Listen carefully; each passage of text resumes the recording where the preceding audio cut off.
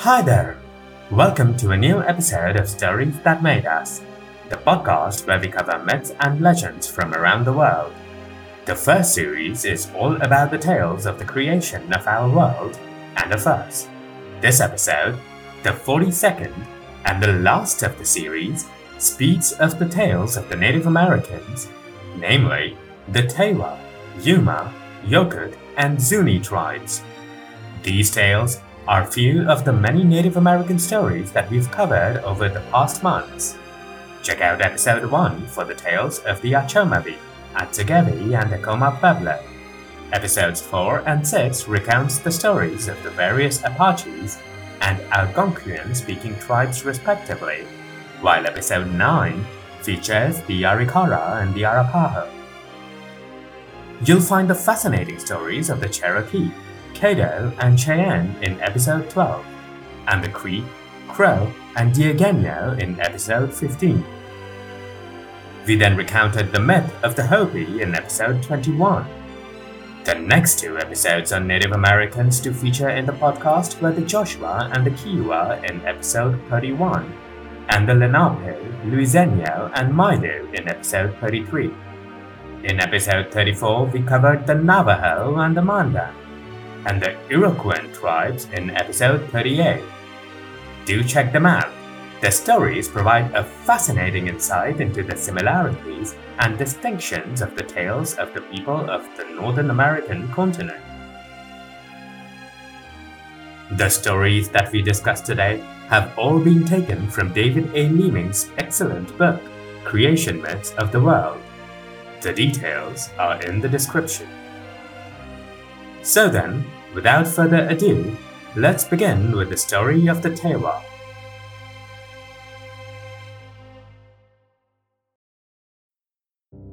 The Tewa language and Tewa traditions are peculiar to certain of the Rio Grande Pueblo people in southwestern United States. These Native American communities are the Pueblos of San Juan, Santa Clara, San Ildefonso, and Nambe. The Tewa say that Long Sash, the evening star, once led their ancestors from the north to the place of the Pueblos. They say that Long Sash was a great warrior, and that he agreed to lead the people away from their marauding enemies. He warned them, however, that the journey would be hard. On the way, he acted as a culture hero, teaching them how to hunt and behave. And eventually, they found a new country. Whereas it had been dark where they lived before, in the new country it was light all the time. The people walked around in this country, and they quarreled and fought until Long Sash made them stop. He ordered them to rest a while before deciding whether to continue following him or to go another way. After they were rested, the people did as they still do today when they have to decide something. They gazed at the two bright stars that lie north of Long Sash. After doing that, they decided to follow Long Sash. He made sure they followed with a good feeling towards each other. After a while, everyone, including Long Sash, grew tired. Long Sash heard voices, and he fell into a long trance-like sleep to listen to them. When he awoke, he told the people he had been given signs. He said they would soon reach their proper destination, and that, if they ever doubted, they should pray to the spirits above and look at his headdress for inspiration. He placed his headdress in the sky. There is another version of the Tewa creation myth, which is as follows.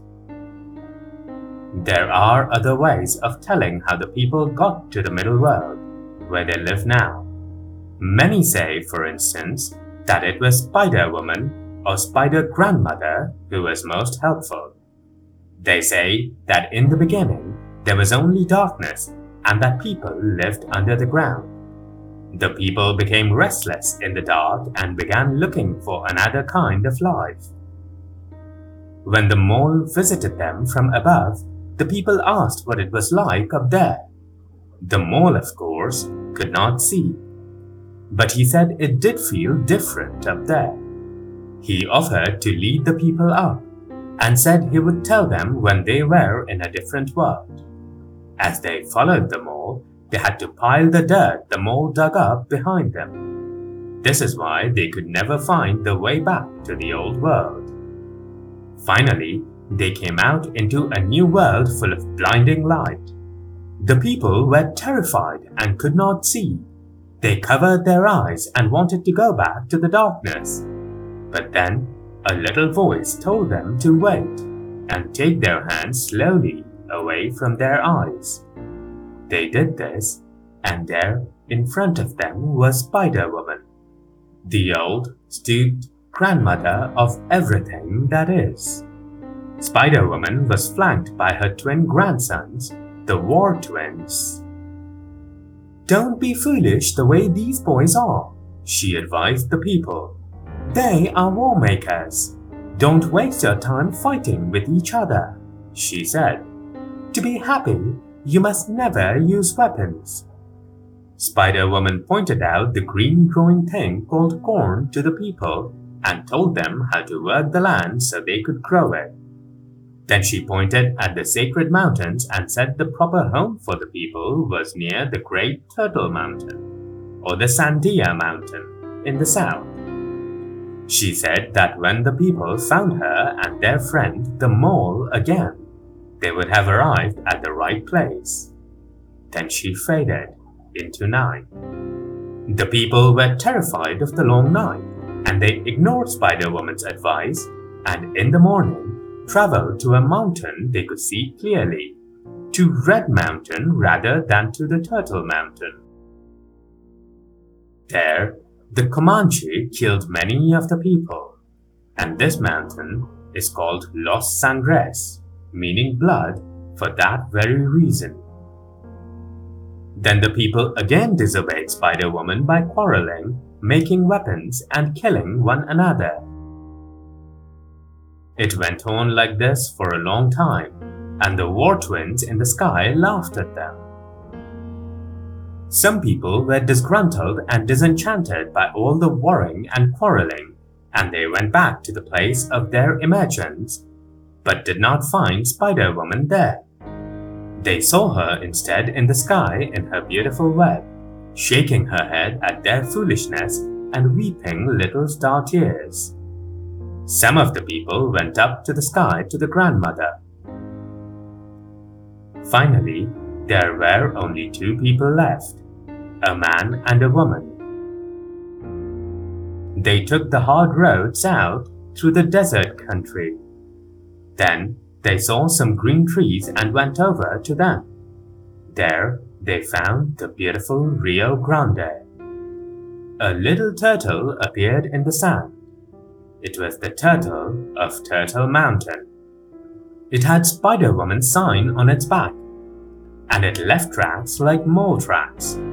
The man and the woman knew that they had found the place to settle because they had found the mole and the Spider-Woman again. This is why the Tewa people live where they live now. The languages of the Tewa and the Keres people of the two main Pueblo groups are somewhat related, and, not surprisingly, so are the religions of the two. The Spider-Woman plays a major role in all of the Pueblos, perhaps reflecting the matrilineal arrangements of several of the tribes.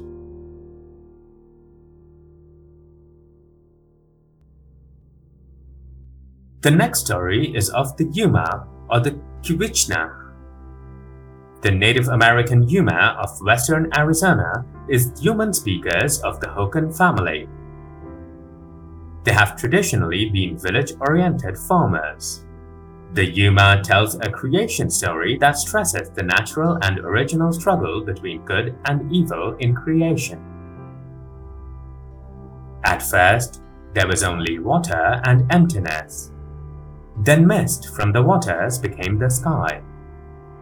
Then the Creator, who lived without form, deep in the maternal waters, was born of those waters as the twins, Kokomat, the good one, and Bakutal, the evil one. As he came up through the waters, Kokomat, the good one, kept his eyes closed. Before Bakutal, or the evil one, came out, he cried out to his brother to ask whether he had opened or closed his eyes during the passage. The good twin Kokomat knew the evil nature of his other half, so he lied and said his eyes had been open. So Bakutal, the evil one, opened his eyes as he came through and was blinded, as Kokomat had known he would be. This is why he is named Bakutal, or Blind One. Kokomat then set about making the 4 directions, taking 4 steps on the water in each direction and pointing and announcing the names: north, south, east, and west. Now Kokomat said he would make the earth, but Bakutal doubted his twin's power. "Let me try first," he said. "No," said Kokomat, and he stirred up the waters so much that they brought up land. Kokomat then sat on the land. Bakutal, meanwhile, was angry at his twin, but sat down next to him nevertheless. Secretly, he made a little human figure out of mud, but it was imperfect, to say the least. Kokomat himself decided to make a new being, and he made a perfect man who got up and walked. Then he made a perfect woman. Bakutal continued his imperfect work and told his twin that what he had made were people. Kokomat pointed out the imperfections of his brother's work: no hands and no feet. Bakutal, upon hearing this, was so angry that he dove back to the depths of the water and sent up storms, which Kokomat stormed out, but not before sickness slipped into the world. The first man and woman made by Kokomat were the Yuma ancestors. Kokomat then went on to make the ancestors of the other tribes as well, the Diegueños, Apaches, Pimas, and the others. He made 24 pairs of humans before he finally made white people. Kokomat, now in effect a culture hero, then taught the Yumas how to live, especially how to have children. He made a son himself out of the void, without a woman. This boy was called Komashtamho, and he taught the people how to make children by joining together, male and female. Kokomat then sensed that it was too dark in the world, so he made the stars and the moon. Then he announced that he had done what he could, and that his son would continue his work. It was the frog who was jealous of Kokomat and decided to kill him. Kokomat knew what his people thought, however, and so he knew Frog's intentions. He decided that Earth must be a part of creation and that he would use himself to begin it. He allowed Frog to murder him by sucking out his breath. Then he lay down to die. He called the people to gather around him. Only the white man stayed away, pouting over his washed-out looks and anxious to grab whatever he could grab. To quiet the white man, Komashtamho, the son of Kokomat, made him a horse out of sticks. Kokomat, meanwhile, in his final talk with the people, taught them about time.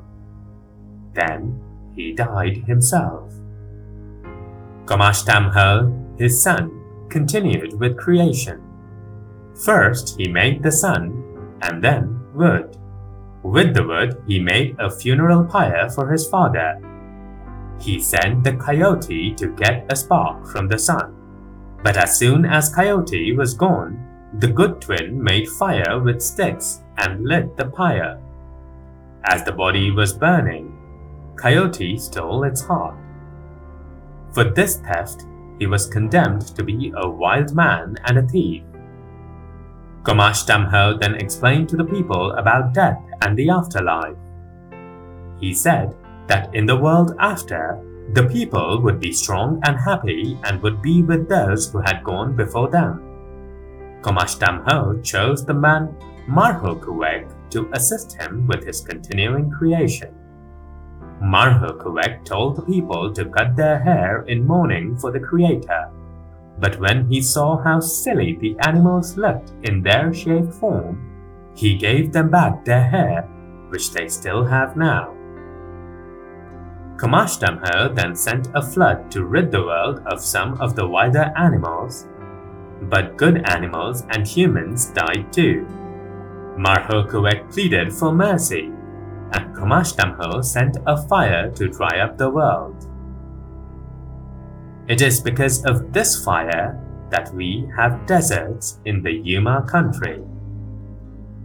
Then, after teaching people more about death, and after creating the Colorado River, mountains, and many other things, Kamash Damho turned himself into 4 eagles to watch over the people. As for Bakutal, he is still under the earth, causing trouble for the people above. Bad things come from him, as good things come from Kokomah. Many creation myths stress the existence of good and evil in the world. What makes this myth extraordinary is the suggestion that the Creator, who, also unusually, was born of the maternal waters, contained both good and evil within himself. At his birth, he literally became the twins, one good and one evil. The next story is of the Yokut. Each of the branches of the Yokut tribe of Central California has a particular version of the creation myth. The Truhohi myth says that in the beginning, the only land was a mountain in the south rising above the expanse of water that covered the earth. Eagle was the chief then. The people came to him asking for earth on which to live. Eagle was at a loss as to what to do, but Coyote was not. He said Magpie would know what to do. When asked, the Magpie said that earth could be obtained from right below us. Now right below was only water, and the ducks all died trying to get mud from the depths. Only Mudan the duck was left, and he dove and was gone for a long time before returning dead. But in his nails, beaks, and ears and nose, there were bits of mud. The people made land out of chiu seeds and this mud. Eagle then sent Wolf to make mountain ranges, which he did. Coyote, however, disobeyed Eagle and walked on them before they were dry. This is why the mountains, especially the Sierra Nevada mountains, are so jagged. Prairie Falcon and Raven were also sent to make mountains, but they argued about whose were higher. When everything had dried, the Eagle and Coyote sent the people, who back then were still animals, to different places, and soon afterward they turned into human people. Then only the Coyote and the Eagle were left in the original place. Eagle decided to go up to the heavens, and Coyote said he would do the same. The Eagle, however, ordered Coyote to stay behind to watch over things. But Coyote managed to go with the Eagle anyway, even though he had no wings. The Gashawu Yokuts claimed that Prairie Falcon and Raven were the primary creators. They made the earth when there was only water everywhere. It was the duck, Kui Kui, who managed to get sand from under the primordial waters. Prairie Falcon mixed tobacco with bits of sand. He gave half of the mixture to the raven, and then they went in opposite directions, sprinkling the creative sand in the water to make land. The raven made better mountains, while the prairie falcon made better plains. Later, however, the prairie falcon altered the mountains to suit himself. It was he, after all, who had first thought of creation. Now, among the Wukchumni Yakuts, the eagle and coyote are the principal figures. Turtle comes into the story also. It was, after all, the turtle that the creators sent to dive. The turtle came back with a bit of sand in his nails, and out of this, eagle and coyote made our earth. They also made 6 men and 6 women. These they sent out as couples to populate the earth. Later, eagle sent coyote to see what the people were doing. It seems they were eating up the earth. So eagle sent a dove to find something better to eat. All of the world's agriculture began with a tiny grain of meal the dove found and the eagle and coyote planted. The Yavelmai Yakut myth reports that in the beginning there was water covering the earth. Then somehow a stick or tree grew out of the water and headed towards the sky. At the top of this tree was a nest. In the nest were the eagle, who was the chief, and wolf, coyote, panther, falcon, hawk, and condor. From the nest, they could only see water everywhere, and eagle decided that he wanted to make earth. So he called Kwee-Kwee, the little duck, and ordered him to dive into the water to bring up dirt to begin things. The duck tried hard, but could not get to the bottom of the waters, and it died trying. A larger duck was sent, and he did reach the bottom, but died there and then floated up to the surface. Eagle and his companions noticed that there was a tiny bit of earth in one of the duck's feet. Eagle immediately took it and mixed it with some seeds and water, and so made a kind of dough. He put the dough into the water and watched it rise and spread out in every direction. That evening, Eagle told his companions to take some of the new earth, and then they all got back into their nest for the night. Early the next day, Eagle instructed Wolf to shout, and the wolf did just that. But while the wolf shouted, the earth disappeared. "Never mind," said Eagle. "We'll make a new batch." That they could do because they had taken bits of earth into the nest. So they made a new batch of Eagle's mixture, and early the next morning, the eagle told Wolf to shout 3 times. When Wolf shouted 3 times, the earth experienced an earthquake, but remained whole. Now Coyote wanted to shout too, and when he did, the earth hardly shook at all. Since Earth was now stable, Eagle decided that the group should move out of their nest and onto the earth. Very near to their tree was a lake, and they settled next to it. The most noticeable aspect of the Yakut creation myths is the predominance of the animals. Presumably, each animal has a totem importance as originators of the people of various clans within the given communities.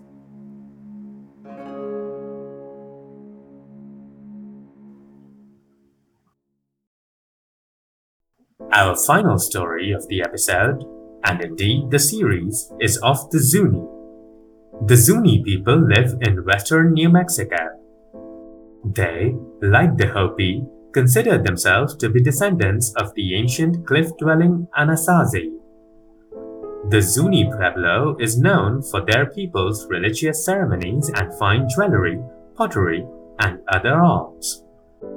Zuni ceremonies and myths reflect the intensity and complexity of their culture. So then, let's hear the Zuni Pueblo tale of our origin. Awona Welona is the creator of all that is. He existed before anything else in the great dark emptiness of the beginnings. He conceived himself by a thought, and as the container of all things, he created himself as himself, and as the sun that brought people light, warmth, and water. Now, out of himself, Awona Welona made the seed with which he impregnated the primeval waters with the Awitelin Sita, or Earth Mother, and Apoyan Tachu, or Sky Father. Sky Father and Earth Mother then came together and engendered the creatures of our world. Then Earth Mother cast off Sky Father upwards, whilst she sank in comfort partly into the waters. Sky Father and Earth Mother can take many forms. Like thoughts, they can transform themselves at will, the way dancers can in the ceremonies. And so it is said that they could speak to each other as humans and see things in human terms. Earth Mother once held a great bowl of water and told Sky Father the bowl was herself, and that along its rim the people should live. She said she was many bowls for many people, many countries. The people, she said, would take nourishment from her as from the water of the bowl. Earth Mother then spat into the bowl and stirred it, causing land to build upon the edges. Sky Father meanwhile sent his cold breath down, which made clouds and mist on the sky. Upon seeing this, the Earth Mother said that the children of the earth would take shelter in her lap. The Earth Mother is warm, say the people, and the Sky Father is cold. And so it is with women and men. Women are said to be warm, while men cold. Sky Father meanwhile passed his hand over the bowl that the Earth Mother had created, and in doing so, he sprang the fruits of the earth. The Zunis have another tale where they also talk of the beginnings, but from a less mystical and less cosmic point of view. This story tells how the people actually came to be in Zuni. The story goes something like this. The fourth world was dark, say our ancestors, and crowded. The people constantly got in each other's way. In the world, there was the sun or the Sky Father, and the earth or Earth Mother. The Sky Father looked down on the beautiful Earth Mother and pitied the people crowded in the darkness below her. He sent his rays down to earth in such a way as to encourage his two sons, elder brother and younger brother, to go in search of the people. "Let's go find the people, so that they can come up here and see our father," said the younger brother. The brothers went southwest until they came to the entrance below. It was dim in the first world, dark in the second world, very dark in the third world, and pitch black in the fourth world where the people were. The people sensed that strangers were among them. They touched the children of the sun in the darkness. "Come with us, and we will take you to the sun," the brothers said. "But we must show you the way."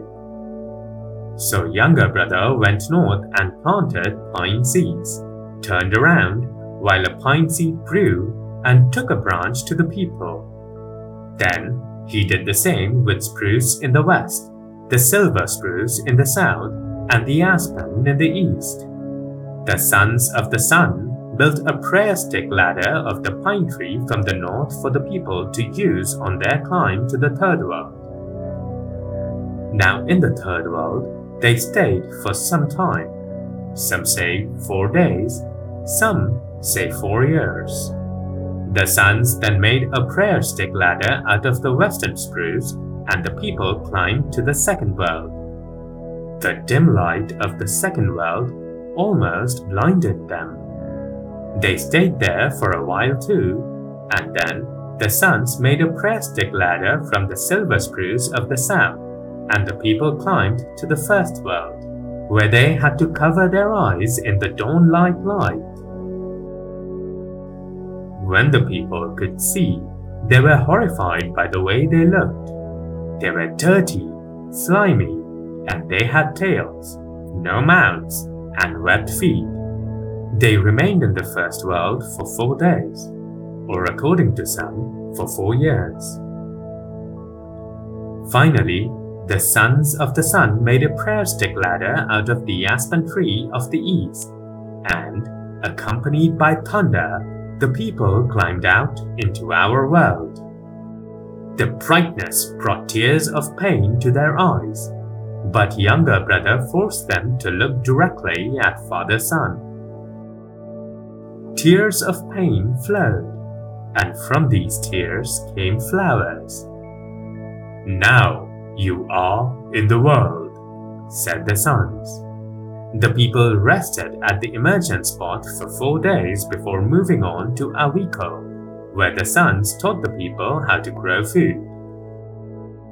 The people liked the way the corn smelled, but they had no mouths, so the brothers cut mouths into them while they slept.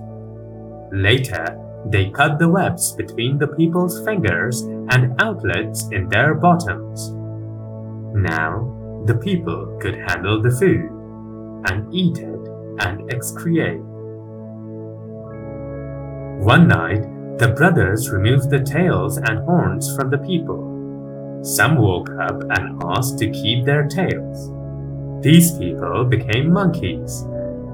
Most of the people were pleased with the way they looked. They looked like us. The Zuni myth stresses balance, the balance between the masculine and the feminine, the earth and the sky in creation. That is the end of this week's episode, and with this, we conclude the first season on creation myths of the world. The next series will be about the tales of heroes, which will come to you in a month and a half's time, more specifically on the 3rd of May. Meanwhile, listen to the creation myths of the other tribes, cultures, and civilizations in the previous episodes. As I alluded to earlier, we've covered many tales of the Native American tribes in the podcast. Check out episodes 1, 4, 6, 9, 12, 21, 31, 33, 34, and 38 if you'd like to hear more. Finally, please subscribe to the podcast and leave a rating and a feedback. We are quite active on Twitter and Instagram, so why not connect with us by using the handle @storiesthtmdeus for both Twitter and Instagram. You may also email us at info.storiesthatmadeus@gmail.com. I'll see you again in the next series with a new episode on the tales of our heroes. Until then, goodbye.